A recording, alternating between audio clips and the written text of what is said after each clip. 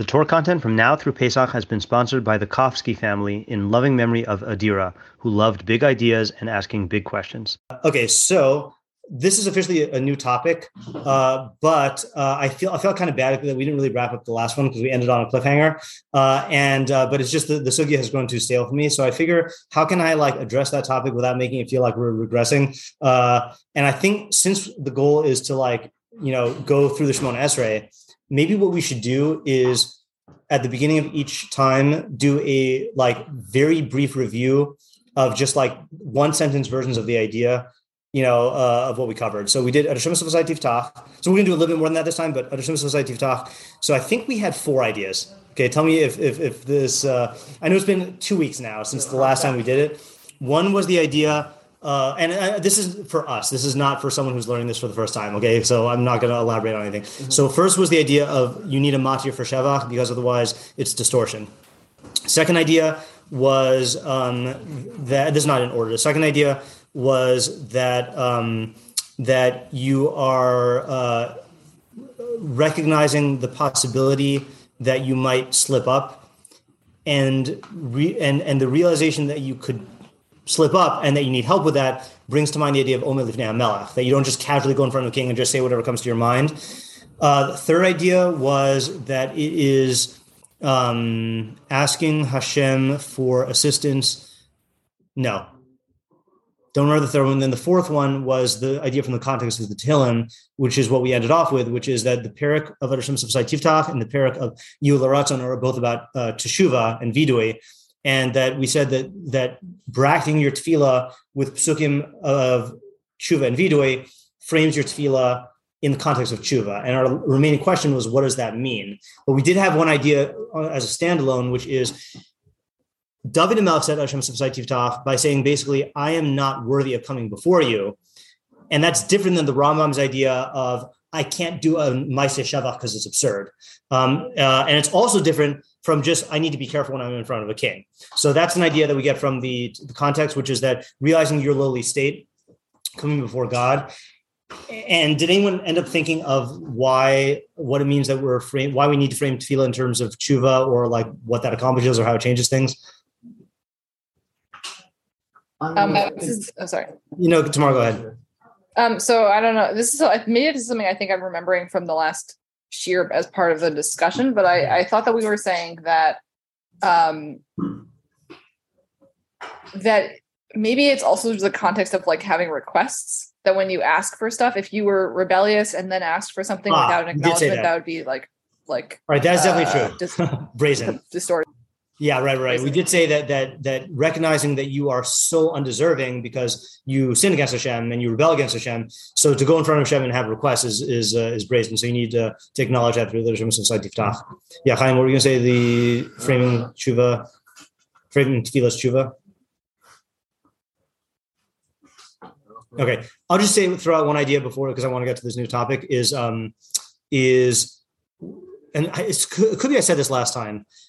The mitzvah of tshuva is framed as shiashu v'chote michato lifnei Hashem v'yizvadeh, and it's your chet lifnei Hashem, and then when you say vidui, it's ana Hashem, that it's lifnei Hashem, and when you do tshuva, like the Rambam talks about in Perek Zayin, it's shuva Yisrael ad Hashem l'kacha, you're returning to Hashem. So the whole institution of tefillah, from chet to vidui to restoration, is an institution of lifnei Hashem. Tefillah is also an institution of lifnei Hashem. Okay, so I think on a very basic level, if you were to engage in being Omer Lifnei Hashem b'tefillah, and that state of being Omer Lifnei Hashem did not evoke the recognition of the need to do tshuva, then that's a severe lack in your Omer Lifnei Hashem. So in other words, Chazal incorporated an idea of the other side of the coin of Omer Lifnei Hashem. Tefillah is Omer Lifnei Hashem for Shevach, Bakasha, and Hodah, which is really interacting with Hashem. But then Tefillah is really tshuva is really an inward process of self-examination and bringing yourself back to being Lifnei Hashem. So if you were to, again, I'm not saying why they did it, but I'm saying if you were to engage in being Omer Lifnei Hashem in Tefillah and tshuva doesn't enter your mind, I would question whether you're actually being Omer Lifnei Hashem. Mm-hmm. And so to bring to mind the full scope of what it means to be Omer Lifnei Hashem with all of its implications, which Shuva is the main one. So then you need to highlight that idea explicitly. And then Chazal did that by bracketing it with those two psukim. That's my elementary theory. Isaiah, did you have a question? I saw your hand flash up. Or a comment? I wanted to say it slightly differently. Sure. About I don't know if maybe you could have a comment of like this is maybe not true, but like maybe you could say tefillah is just inherently teshuva, or like the process of tefillah as like a reflecting on one's self in the framework of Hashem. It's sort of like you're affecting your own soul and like bettering it by doing that. So like doing tefillah like inherently leads to. Yeah. So we Ken and I tried taking that approach, and I think we ended up confusing ourselves about like talking about how similar tefillah and Shuva are, because both of them are processes of self-reflection. So that is definitely an approach. Last time I tried taking that, it didn't work out. So you can think about that yourself. I also want to just make known to you that there is an additional idea, which I was going to give a whole shir on, but I'm too tired of the sugya. So it's going to have to just wait in the mind archives, which is, if you look at Rabbeinu Yonah on this Gemara, Rabbeinu Yonah on the Rif, Rabbeinu Yonah has a completely different approach, which is based on the fact that he says in the context of the Perek in Tehillim, in Nun Aleph, it's I'll just go there. I hope this doesn't turn into a whole shiran. No, I mean, I felt bad not wrapping this up. So this is me wrapping it up and feeling bad and discharging my guilt. Yeah. Because you don't want a korban, or I would give it. Ola lo sirte, an ola you do not desire. Okay. So why, plain shot in terms of the parak, why is he saying God doesn't want a zevach and he doesn't want an ola? I think you give two possible reasons. What? People would do that to appease it. So one answer is the whole classic Navi answer, which is people would think that you could just appease God with korbanos and they wouldn't do tshuva. Right. And according to that reading, it makes sense that it says, the real offerings of God, the real sacrifices to God are a broken spirit and a heart that is broken and crushed, that God will not despise. Right. So that's saying that you don't want the korban. The korban is just a vehicle for doing, I'm not sharing the screen. The korban is just a vehicle for doing tshuva, and you really want tshuva. That's how I would have interpreted it. What is another reason why, context specific, with David's situation here, why does he saying God does not want a korban? Is it also possible that they'll lead us to the other job? That's a third, another reason, which is the Rambam's thing, that God does not have a, for lack of a better term, primary ratzon for korbanos. It's like a concession to human nature. So you could definitely take that approach. Yeah. Yeah. I think this is true, but in order to bring a korban, you have to have done teshuva on the thing. That's true. But I guess that's not really an ola or a zevach. Yeah, but you're getting warmer. It has to do with the chait that he did. Yeah. More of a question. If we're relating to korbanos being the instrument, I guess, to do teshuva, right? Yeah. So, kind of to put that in analogy terms, like if it was an actual instrument, teshuva would be the sound, so to speak. Is that a fair comparison? I don't know if it's no. Right, because you don't need the korban. No, tshuva, if in an instrument comparison, tshuva would be the blowing on the instrument, and the sound would be the kapara or something like that. Yeah, anyway. Yeah. So the shin was Batsheva. Yeah. So why doesn't God want a korban for the chait with Batsheva? Because it was intentional, and you can't bring a korban on a chait b'mezid. Or on an oven b'mezid, right? You can only bring korbanos on shogeg. So Rabbeinu Yonah takes that approach and says that's why David is saying you don't want korbanos, because korbanos are not going to help with my sin. So then Rabbeinu Yonah makes somewhat of a jump and says, and nowadays we don't have korbanos at all. So just like David had to make recourse to tefillah for kapara, so too we need to make recourse to tefillah for kapara, because we don't have any korbanos. So the question on that, again, is just if you want to work on it, is what's the idea of tefillah as kapara, first of all? And the other thing is, if you look through the Rambam in Hilchos Tshuva Perek Aleph, he says, now that we don't have a Beis Mikdash, ein lanu ela tshuva. All we have left is tshuva. Tshuva is how we get kapara. So it's weird that the Rabbeinu Yonah makes it sound like all we have is tefillah. Of course, Rabbeinu Yonah is not denying tshuva. He wrote the Shari Tshuva, but he's saying that that's why we bring this Adashim Sifasai Tiftach, is to bring to mind the idea that tefillos are b'makom korbanos, and he has a whole thing on that. So that's the approach that we did not take, but just so you know that it exists. Okay. So if you want to get a seer, you don't have to unless you needed to see the word Baruch, because that's all we're doing tonight. Okay. Yeah. Like you said again, why you would doubt you're standing before God, you didn't have to deny. Yeah, because standing before God means that you are reflecting on like who you are, who God is, and where you fit into God's universe, like what you are looking at, in the scheme of things, right?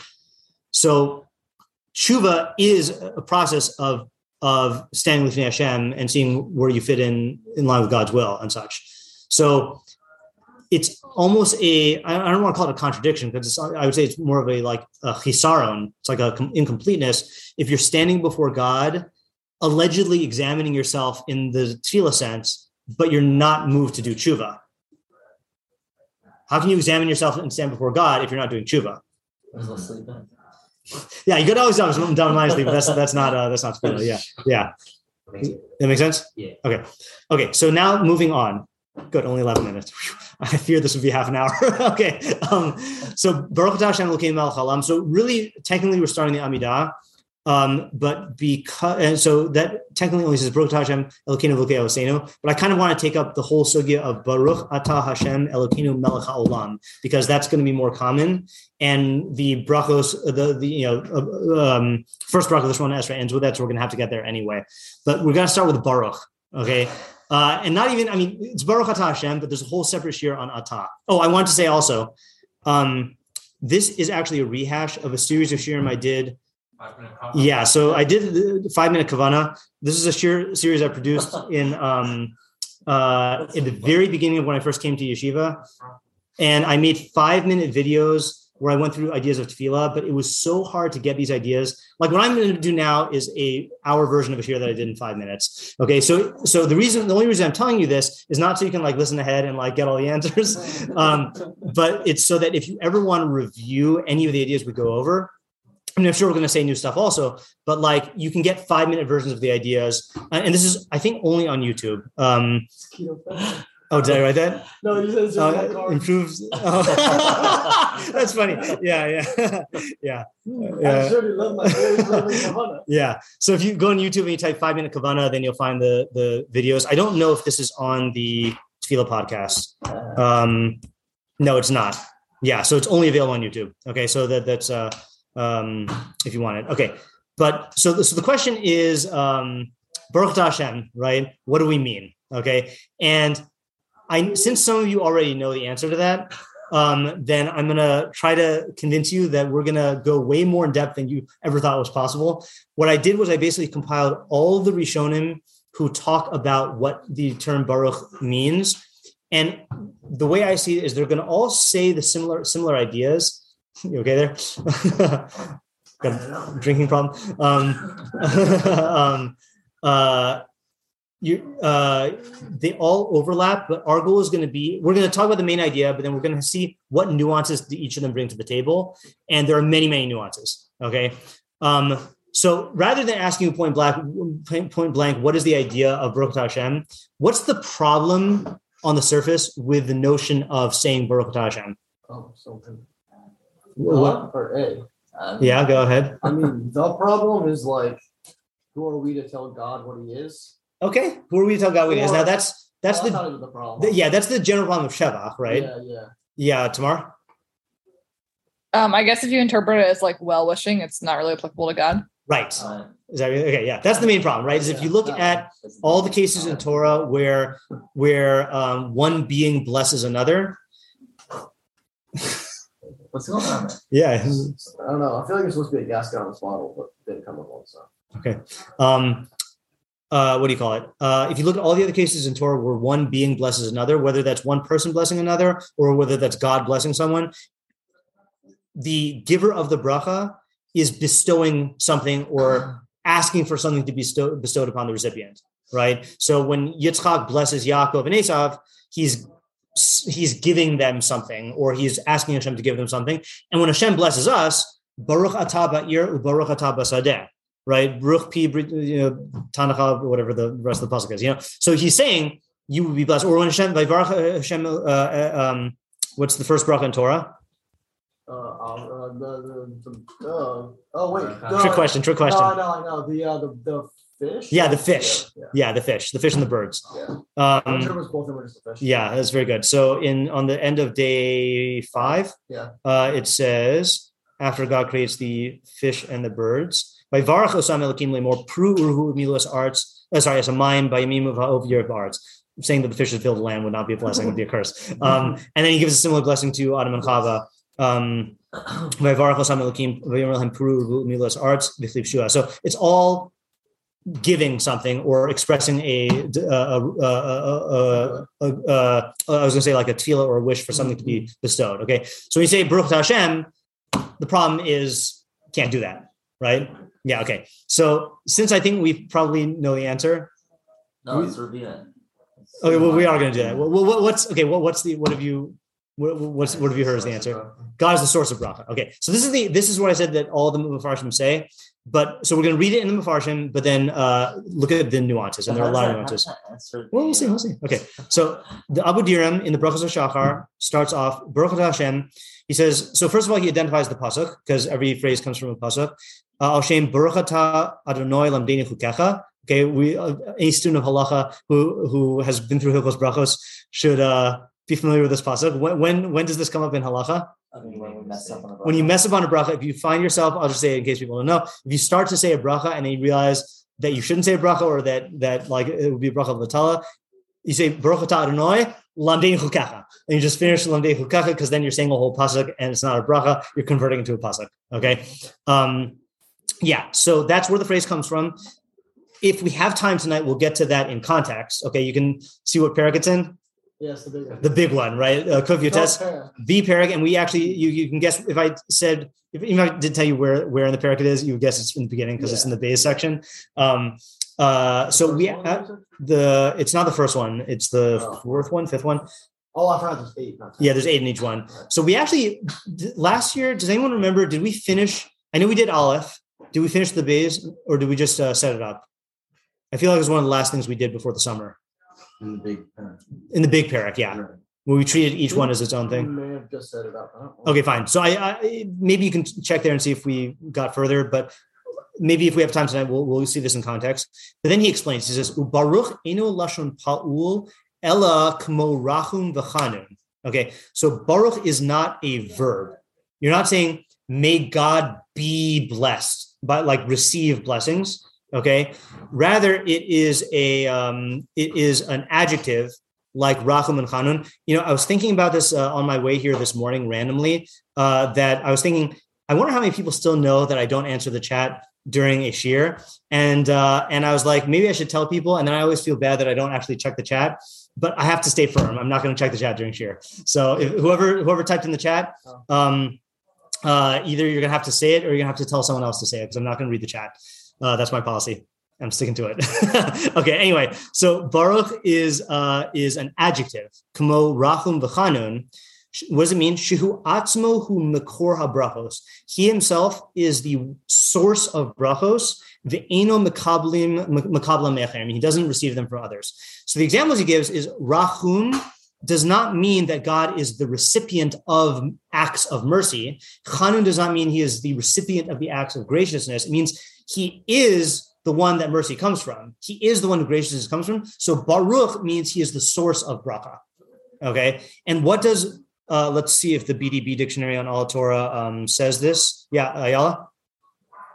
I can't see the Abu Draham unless it's still the old screen that we're looking at. Thank you. I think I accidentally shared just the part of the screen.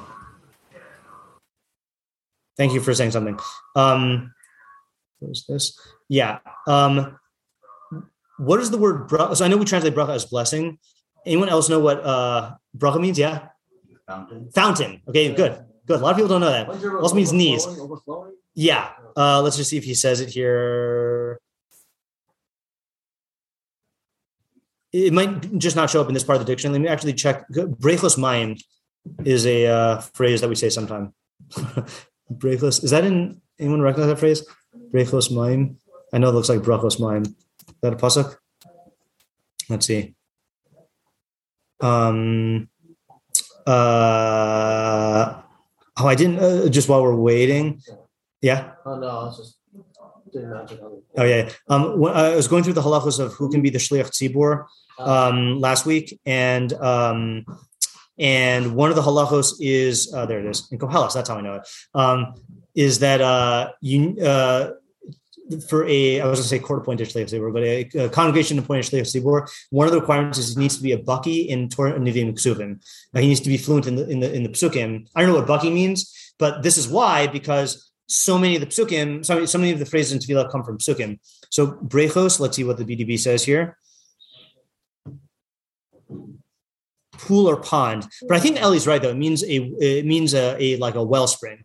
Okay, like Yehi Mokorcha Baruch, may your wellspring be blessed, means like may it flow abundantly. So that's like the imagery. Chas v'shalom, you have imagery about God, but like that all blessings flow from God. Okay, so that's the basic idea of Baruch. So that's why if you are, I know our scroll translates it as blessed are you Hashem in every bracha. I think the way I can remember this when I would teach this in Shahavet, whenever we would translate bracha, I think the more correct translation is you Hashem are the source of blessing. That's a more accurate idea instead of just saying blessed are you, because first of all, who says blessed are you? Source of blessing is like an actual sentence that you can like have kavanah for. Yeah, Eli? So you said in this context it's an adjective? Yeah, I mean he doesn't say that, but that's how I'm interpreting it, because Rachum and Chanun are adjectives. Adjective, like how's it like this? Or a I mean there's no we can't put it in adjective term in English. No, blessingful. I guess would be like blessingful would be like the way to say it, like full of blessing. I guess what I wanted to ask was, is there any other time that we use bracha in this context? Anywhere else? You mean other than about Hashem? Yeah, like anytime we're attributing a source of some sort of attribute or a source of some sort.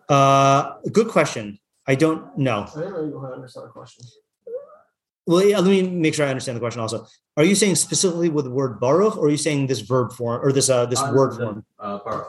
Baruch, yeah. Or do we use that about anything else other than Hashem? That's the source of. You said like a person is baruch. You say like a person can be baruch. Yeah, or like, let's say for example, if you said, I don't know if we ever say this, but like your field is baruch, like in that it gives forth lots of fruits. Like do we ever say that? Your field is blessed. Say again. Yeah. Is there an idea of blessing your parents for certain things? I don't know. Because you could, say that they provide you. Oh, I see what you're saying. Yeah, I'm not sure. I don't know the answer. Yeah. I mean, I feel like this is an unfair question, but I want to ask it anyway. I feel like maybe it's not in a pasuk, so maybe that's why they didn't do it. But I feel like there's a different way that you could conjugate this sentence such that it would express that idea expressly. Which sentence? I feel like you could say Hashem hu ha-mevorich es hakol, or something like right. that. Yeah. So I don't know if that's like a valid question. I hear. To ask, yeah. If I knew more grammar, I would be able to answer you about why that's different, but I don't know. Yeah. I can give my layman grammatical intuition. This is not even grammatical intuition. This is just like meaning intuition. If you said, for example, hu ha-mevarach es hakol, he is the one who blesses everyone, it might show the idea that all blessings come from Hashem, but it wouldn't show that that he is the wouldn't have the idea that I keviyachol, as we say, that bracha resides in him, that bracha emerges from God himself. So we'll use the word emerge in Hebrew instead. I'm saying I mean, my point is that is there a point to the ambiguity? I mean, I don't know if you understand that answer. So I'm trying to answer your question in a different way. I'm trying to say that if you just said Hashem is the blesser of everyone, it's referring to the fact that he does the acts of blessing and that all recipients of blessing have it from him, but it wouldn't show a quality in him. And that's what we're trying to do allegorically, that he has the quality of being Baruch, just like he has the quality of being Rachum and Chanun and Tzaddik and Yashar. We're trying to make this into a midah of HaKadosh Baruch Hu. That's how I would say it. Saying he is Mevarach everyone is not a midah of HaKadosh Baruch Hu. So that ended up being a good question. Okay. Yeah, David? To clarify, we're learning this in the realm of Barachot, not in the realm of Tefillah, right? Anytime you say the phrase Baruch Atah Hashem, then this applies. But at the rest of our shiur, we're not thinking about it. Baruch as far as Tefillah particular, as much as Merkan and Merkan. It's the same thing in Birkas Mitzvah, Birkas Tefillah, Shemona Esrei, Birkas Gomel, all of it. Yeah. Because they set it up the same way. Okay, ready for the next idea? You good? Okay. All right. So now we get to Rabbeinu Bachya ben Asher in the Kata Kemach, okay, which you quoted, right, in your Devar Torah. I heard that. I was like, oh, no one ever quotes the Kata Kemach. For those who don't know what the Kata Kemach is, would you like to say? No, I'm just kidding. No. Which one? I don't remember. I don't remember what. Recently, yeah, the Devar Torah you gave in Shul. How many Devar Torahs have you given in Shul recently? It's like 3 weeks ago. You remember giving a Devar Torah in Shul, right? A couple weeks ago. I'm just trying to yeah. Like what cut?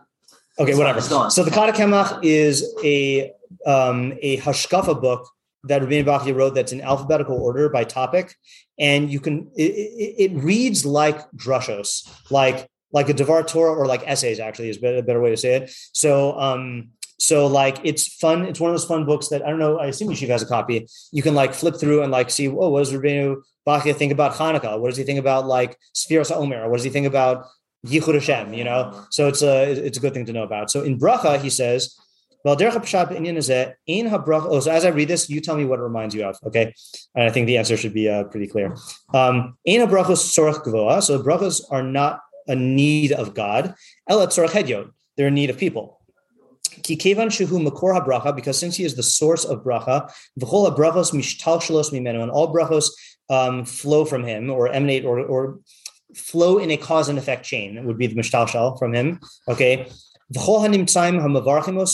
all of the existences who bless him, none of the brachos are fit for him, meaning like you can't actually like give brachos to him. He is the first existence. Who brought into existence all existences. And all their existence is only from his existence. Everyone needs him. His existence is self-sufficient. He doesn't need anyone at all. If everyone were to bless him all day, and tell his praises all day long, and all night. What does yichashu mean? How do I translate it here?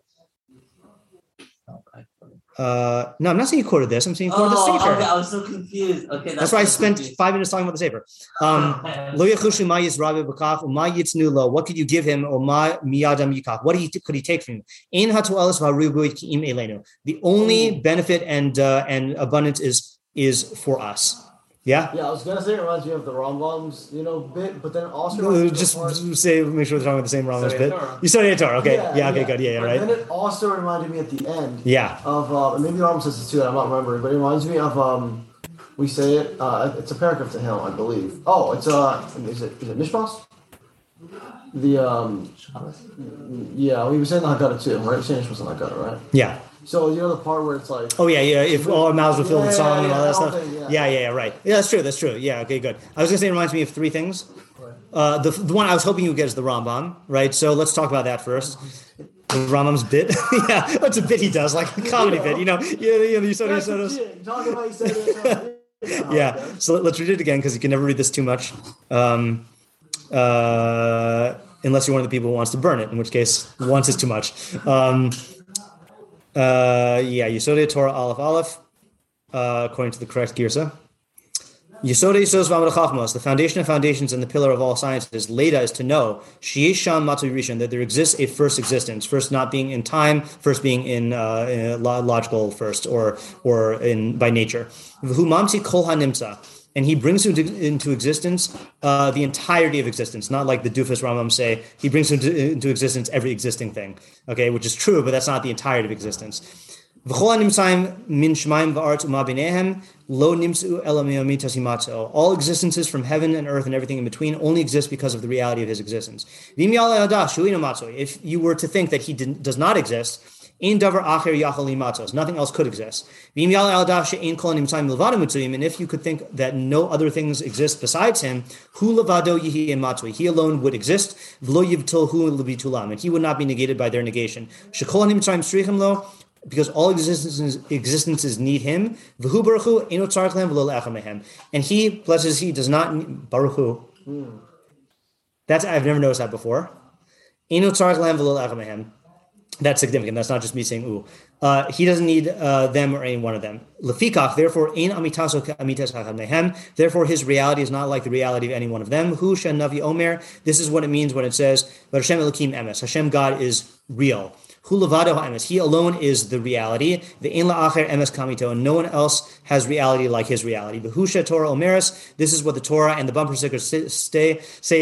Ein od milvado. Okay, there's no one else besides him. I don't know if that's what the bumper stickers mean, but down the Kafskos, that's what they mean. Kolomar, meaning to say, ein sham matzu emes milvado kamoso. There's no real existence like him, other than him. There's like him. And then he identifies that this Matsui is the Adona Olam. Yeah. What was Baruch again here? Hamatsu is who Alakoha Olam. This God is this existence is the God of the world or the God of eternity. I'm not sure which one the Rambam means here. I assume he means the God of the world because he's going to go on to talk about that. And he's speaking in Mishnaic Hebrew, he says, not Tanakh Hebrew.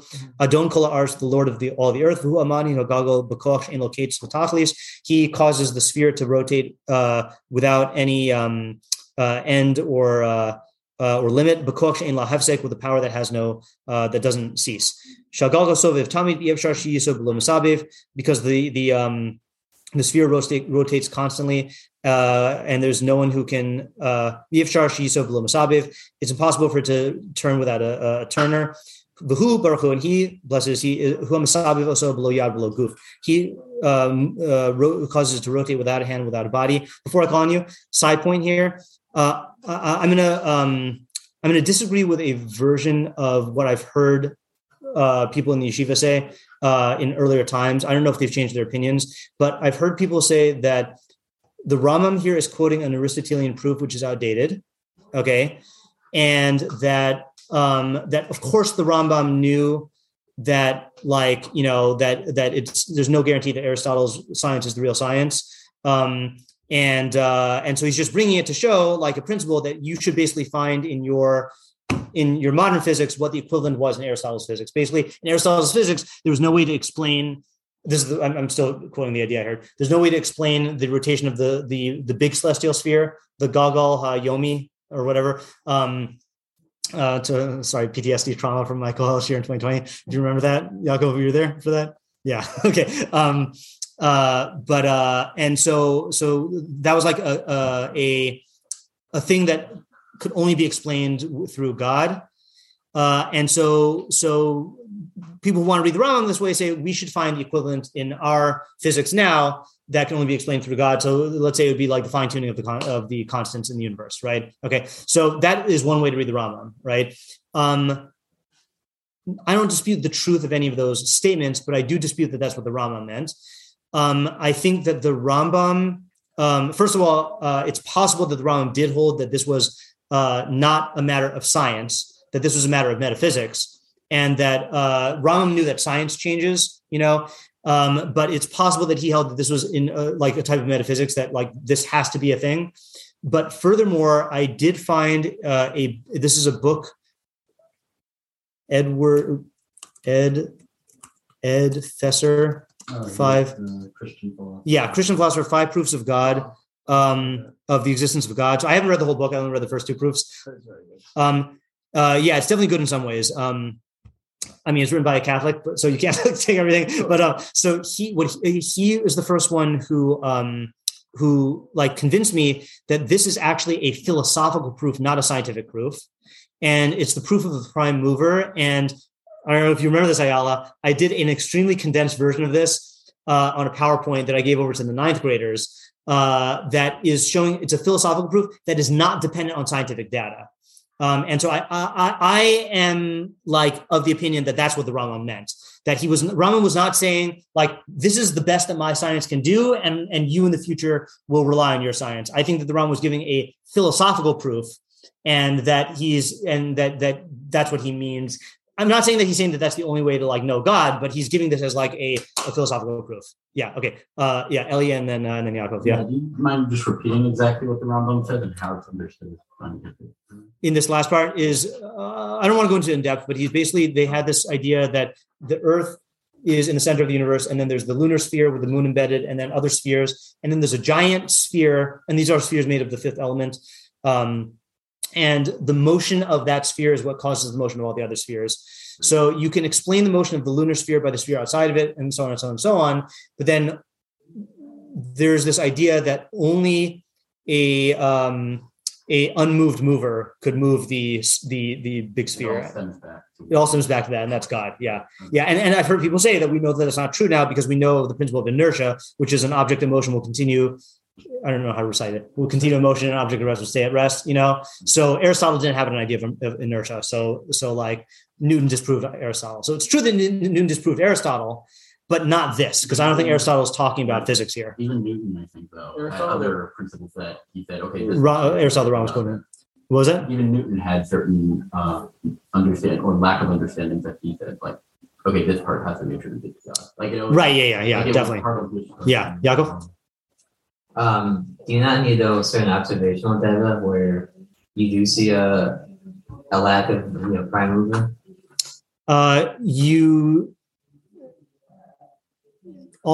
So I'll just give you a little teaser here.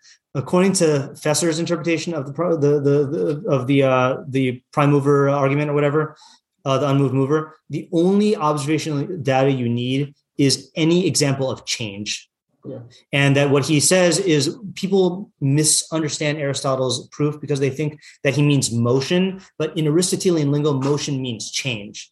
And the idea is that you can't have any change without God. And so as long as you have any experience of change like that, then that's all you need. Is that synonymous with the first cause thing? I think that refers to many things. Yeah, I think there's different proofs of that. Yeah. It also depends on which prime mover. Yeah, already too far afield. I just thought I would clarify it because I have not taught this halacha in yeshiva since 2020, and I feel like you got to stop and explain these things. Yeah, Tamar. I just want to clarify what was the scope of this discussion we just had about this. Yeah. You're not really explaining what this proof is about, right? You're just saying that I'm alluding to a secret PowerPoint that I have that explains it the way that not all right. Yeah. Okay. So, but going back to the main point, what is the Rambam's main point? What if you could summarize in your own words what characterization of God the Rambam's trying to convey here? I mean, he does it in detail, but what is the point about God that he wants to make? Catalyst, kind of, or I'm asking about the entire thing, not just that last part. Of what? Everyone. Okay. Can you differentiate that from creator? Because famously, and Rebbe makes this point in the Yesod Torah Shirim, which hopefully we've all listened to, that he does not call God the creator here. This is not the idea of God as creator. And in fact, in the first Iker, in the 13 Ikarim, there are 4 Ikarim about God. Which Iker does God as creator belong to? What was that? There are 13 Ikarim, and the first 4 are about God. Where does Rambam talk about the creation, God's creation of the universe? It's not in the first Iker. It's in the 4th Iker, which is about God's eternality and God being outside of time. So Rambam would allocate it there, not in the first one. So ArtScroll is wrong, by the way, or not ArtScroll. Whoever wrote the Ani Ma'amins printed in the Sidurim, I think they try to make it sound like the idea of God as the creator is in the first Iker, but according to the Rambam, it's not. It's in the 4th Iker. So the idea that the Rambam is getting across is God as the independent source of all existence, the independent cause of all existence, and us as contingent existences. Okay, which is different than the idea of creator. Okay, because again, I don't know how much people know from the basics, but stop me if this is too basic. Just say stop. The wall and the shadow of Aristotle, right? Aristotle held that the universe was uncreated, but he held that it was caused by God. How can you have something that's created but not caused? So imagine a wall with a shadow. The shadow is caused by the wall, but the wall doesn't do an act of creating the shadow, right? It's an accident of the primary existence. And so Aristotle held that God is eternal and the universe is eternal, but the universe is dependent on God. Well, the universe is eternal in the sense that because God is eternal and God must create. Not must, but since creation is you can't call it creation according to Aristotle. Right. Other existences is a must if God exists. As a consequence of God's existence. The only question on that is could he not fathom an existence outside of this universe? I mean, according to Aristotle, you can't disprove let's say multiverse per se. According to that, I've never thought about that combination of things. Yeah, I don't know. Yeah, that I think would be too far afield. I just wanted to say that the idea here is that God is the is an intrinsic existence, so to speak, that our existence is not intrinsic to us. We, at one point, we did not exist. We exist now, and at one point, then we won't exist, or at least our bodies won't exist. And if you get cars, then your soul won't exist either. Existence is endowed, a quality that is endowed to us. Whereas with God, it is, so to speak, an intrinsic. God doesn't have attributes, but it's God and existence are inseparable, so to speak. Yeah, Ariel. So I'm still trying to understand, with the shadow on the wall, meaning like we're like the shadow. Yeah, right? The universe is the shadow, and Aristotle. We the way you put it, like other beings must exist. Aristotle viewed it as God in the mashal is the wall, and the shadow is the universe. Yeah. And what the shadow must result from the universe. Like if you have big enough light. Yeah. If you have a wall with a shadow, then the wall has to cast a shadow, and the wall, you can't have a wall without the shadow, in this mashal. So that's why he held that the universe had to exist because of God's existence, and they're both eternal, and they're both unchanging. But the universe is dependent on God. And change occurs inside the universe? It's not real change. Okay. Yeah. Not changes in the laws of nature. That's why Aristotle denies miracles. So okay. Meaning we're just the astronaut. I'm still trying to. According to Aristotle, yeah. This is not according to Torah. Oh, okay, good. I'm just thinking. Yeah, we hold like creation yesh me'ayin. We hold that God created the universe out of nothing. See, this is what happens if you don't listen carefully in you study Torah. I'm glad you asked. Yeah. Yeah, I was just like a little confused. Yeah, Aristotle. Yeah, not Moshe Rabbeinu. Yeah, Bereshit bara Elokim es hashemayim v'haaretz. Yeah. Okay. Yeah, Tamar. Could you just repeat again? Sorry, what the translation was of Matzah Rishon? First existence, and first not in chronologically, but in existence or logically. The example I give is the chronological order of courses at a meal is appetizer, entree, dessert. Okay, that's chronologically. Okay, but what's the first course logically or existentially? The entree. The entree. Why? Because it's the most nutrition. No. The essence of the meal. It's the essence of the meal, but what's more? So, but why not appetizer? Yeah, the definition of appetizer is that which prepares you for the meal. It appetizes you, right? Okay, so you can't logically have an appetizer without a meal. So next time, like you're on a date and she just orders like an appetizer, say wrong and storm out. Illogical. Yeah, yeah. So in other words, what do you call it? So that's the difference between chronologically. Appetizer comes first, but then logically and existentially, the entree comes first. So here, it's not saying that God is the first in time, because God's not in time. It means that the concept of a primary existence must come before any other existence, and also God Himself is Matsui Rishon, is the underlying existence of all existence. That's what we call him Hamakom. He's like the substratum, to use terms that no one uses except in this yeshiva. Yeah, yeah. Okay. So yeah, Tamar. Maybe this is too in the weeds, but are you making a distinction between like primary existence and like first in terms of causality? Is that the same thing, or is that a different idea? Okay, it's a different idea, but I don't know if I have the vocabulary or clarity to express the difference, because there's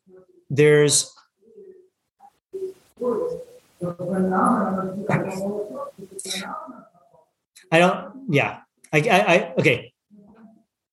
I'll try saying there's causality in terms of dominoes, right? Like this domino knocks over that domino, that knocks over that domino.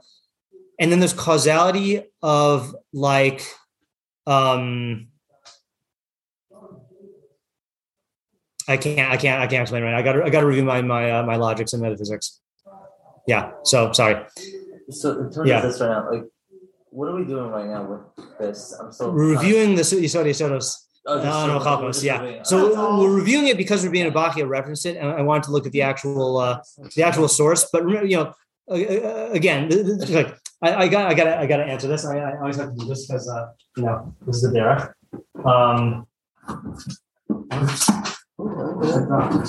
Thanks. So Ariel's asking two questions. He's saying one question is, why are we, what led us here? Okay, that's one kind of causality. He's also asking, but why are we doing this? Right. So this is philosopher. So this is the Rambam's derech, which Rebbe quotes a lot, and this is also my derech in teaching, because the Rambam's derech in teaching. In the last Mishnah in Brachos, he goes off on a tangent, and we know this because he says it's a tangent. Okay, and at the very end he says that. This is not the place to talk about this subject. It was a tangent. My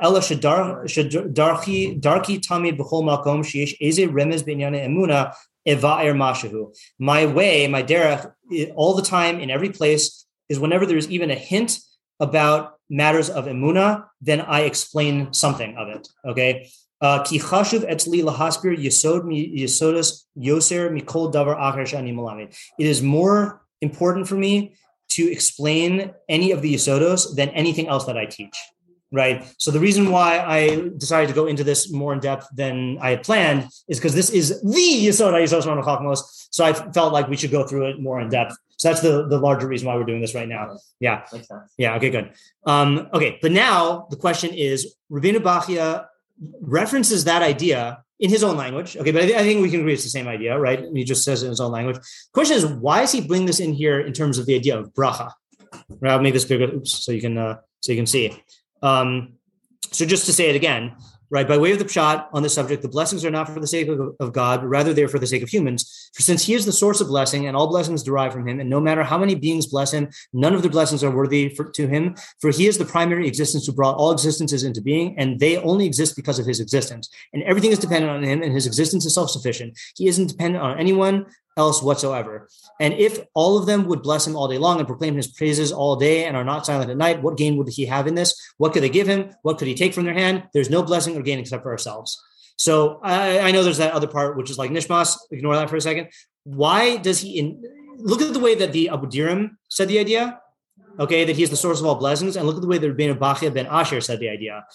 He's adding something by bringing in all these sentences. Question is, how does this affect our understanding of Baruch? Yeah, Ali. I guess in that, similar to what we talked about in the Rambam, connected to Aristotle, right? It adds the component of instead of just saying that God is the source of all of these things, we're saying that we aren't the source. Like it's a negative quality to us. Okay, that is definitely true. I think you're on something the way you're thinking about it. Anyone else want to say or add? Well, I was gonna say something. Well, I mean, it seems like he's really focusing on the fact that it's really from our perspective, not from. Okay, yeah, that's something true. We'll talk about it in a second. That you're talking about this part.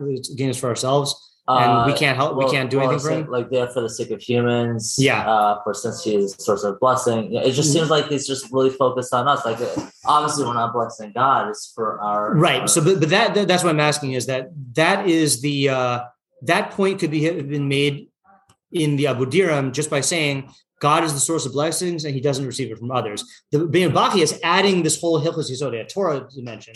So I'm asking, how does that change the idea? Well, I mean, just from the Abudraham, I don't know if you could really. From the Abudraham, you understand that God's a source of blessings, but you don't really learn that that is really for our sake. That's true. You don't learn from our sake; it's for our sake. But so that's why I'm acknowledging. Relate to it a little different. Right? Yeah, that's true. So let me make it clear. Let me do what I always do if I want to clarify something. Color code it. Okay. So the blessings are not for the sake of God. Okay, but rather they're for the sake of humans. Okay, that's a point here. There's no gain or blessing. What could they give him? What could he take from their hand? Okay, so all of that is one point. Okay, I know people on the audio can't see. I'm asking, what does he add with all of this stuff, all of the blue? Since he is the source of blessing and all blessings derive from him, he is the primary existence who brought all existences into being, and they only exist because of his existence, and everything is dependent on him, and his existence is self-sufficient. He isn't dependent on anyone whatsoever. So I was thinking about this. That if you scroll back up to the Abu Draham, he's simply saying, not saying, right. A simple idea. But he's simply saying that God, he's saying what it is about. It says what it is that we're describing. Yeah. And Rabbeinu Bachya is spelling out how that is true. Okay, how? I mean, he's showing that it's not just that God doesn't receive these things. Yeah. It's that it's not possible for God to receive these things. Okay, that's a good point. Okay, that is actually a good point. I feel like there's one more fundamental point, and this is the other side of the coin. Yeah, Ayala? I was going to say that I feel like the first one, Abu Jaham is looking at it in terms of like this specific bracha is from Hashem, whereas this is like a fundamental idea that we're recognizing when we say bracha. Okay, what's the fundamental idea? You're right. That like every single thing is dependent upon Hashem. Okay, maybe you guys are all thinking this. I feel like we're on the precipice. Yeah, Tamar? I feel like I'm saying the same thing as everyone else, but yeah, go ahead. Okay.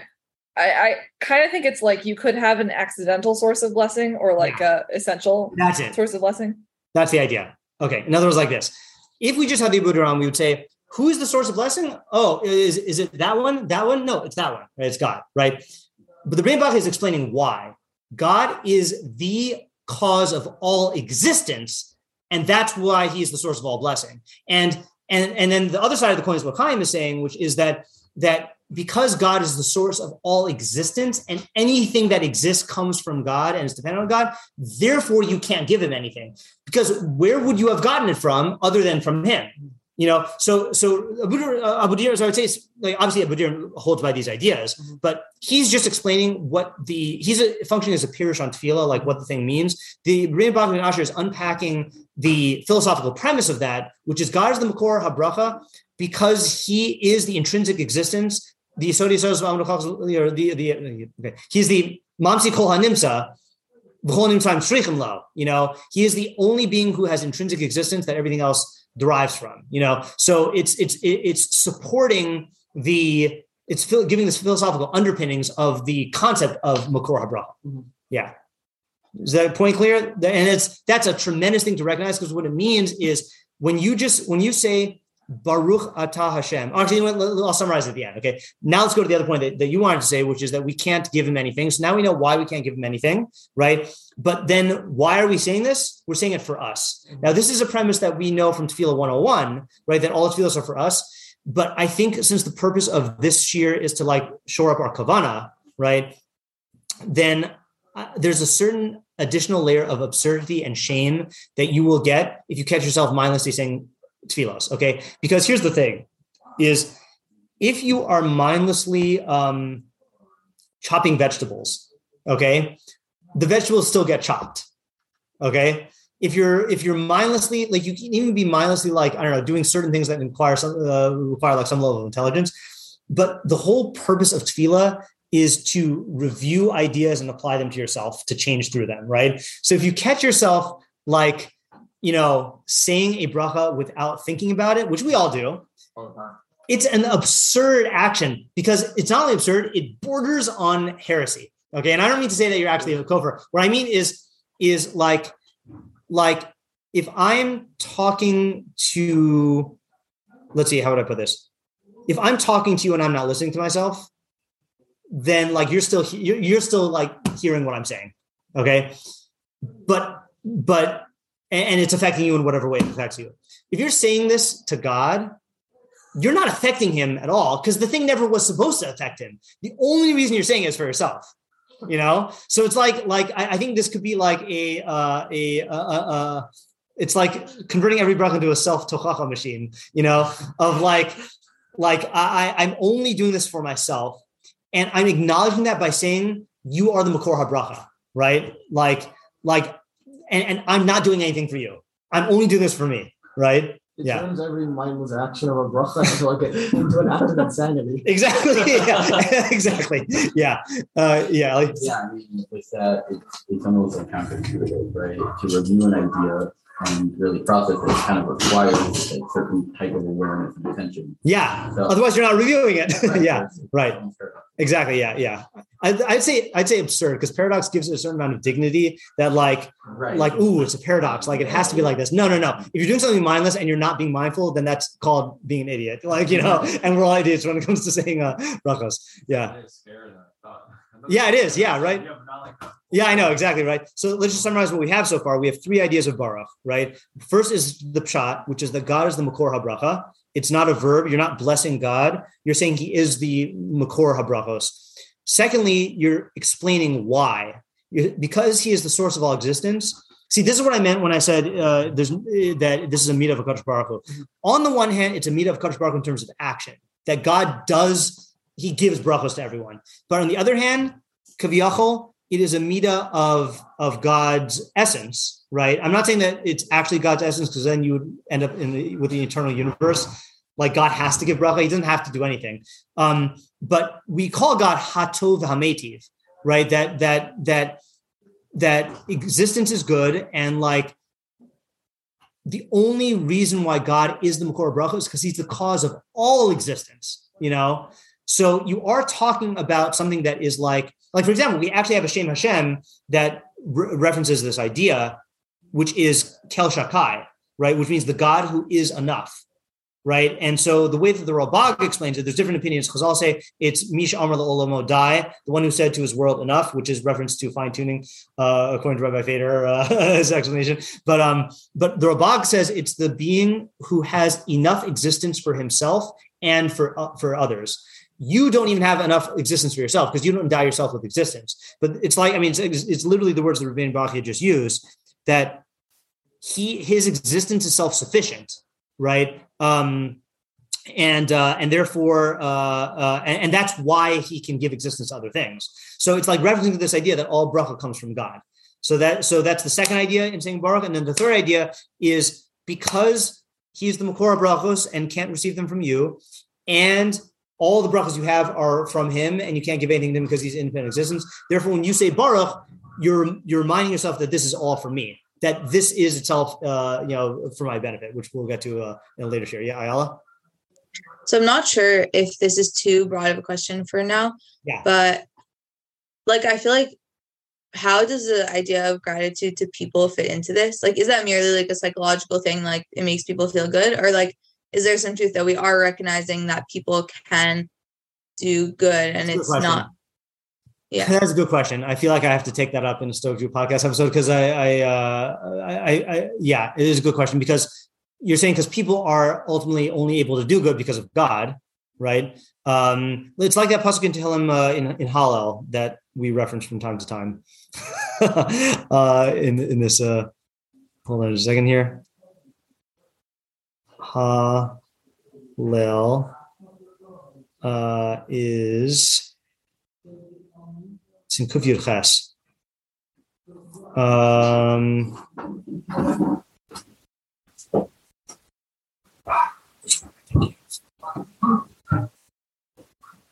One of these psukim we always quote about. Isn't this Kuf Tes Zayin? Kuf Tes Zayin? What are you thinking about?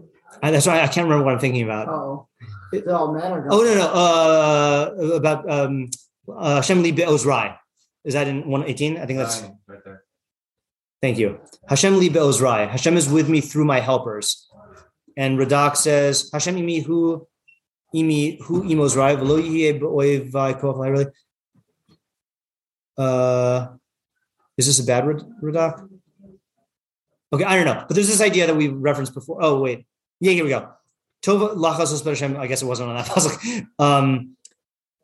He says, Al derech shamar Yirmiyah. So the pasuk says, "Tov lachas Hashem miptok bin divim." Better to take refuge in Hashem than to trust in nobles.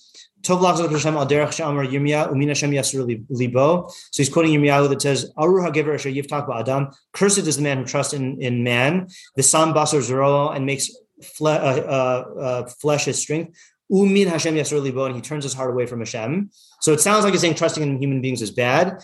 But then he says, Ela im yiftach ba'adam, rather if you trust in a person, yasim ha'ikar bakel, you should make the essence of your trust be in God. Sheyitin b'leiv ha'adam hanadiv la'azar, that God literally places in the heart of the person to help you. It doesn't mean God controls their mind, but it means that any willingness that the person has to help you is because of God, right? So just that's the short answer to your question, Ayala, which is that gratitude to a person recognizes them as a chain in the cause and effect. And they did have Bechira, right, to be able to help you.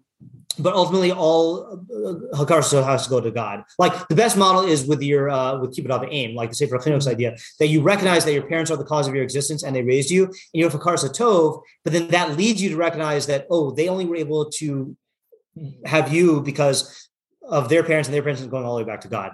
Sure. So it's thanking others should be a vehicle of bringing you to gratitude towards God. That's what I would say off the cuff. Yeah. So maybe I missed the last question, but like it's a question like when you give gratitude to other people. Yeah, what's the deal with that? Does it make any? Is it just a social thing? Because given the fact that everything comes from God, what's the sense in thanking other people? So I'm saying there's definitely a mitos tovos thing of thanking other people, but I'm saying also thanking other people is a vehicle for recognizing that God is the cause of all good. Well, there's a God like that. Yeah. With Abraham, with the Ishmael. Right. Is he says, don't thank me, like they thank him. And he say, thank the one who this came from. Yeah, right.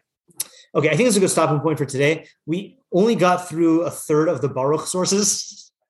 Okay, but I think there's real idea density here. And because you say Baruch at least 100 times a day, if you're fulfilling Chazal's halacha, probably more because it's also in like psukim, then you got bracha arichtas, we're saying on both ends. Then I think this idea has a lot of mileage, right? That if we have these ideas. So here's your homework, okay?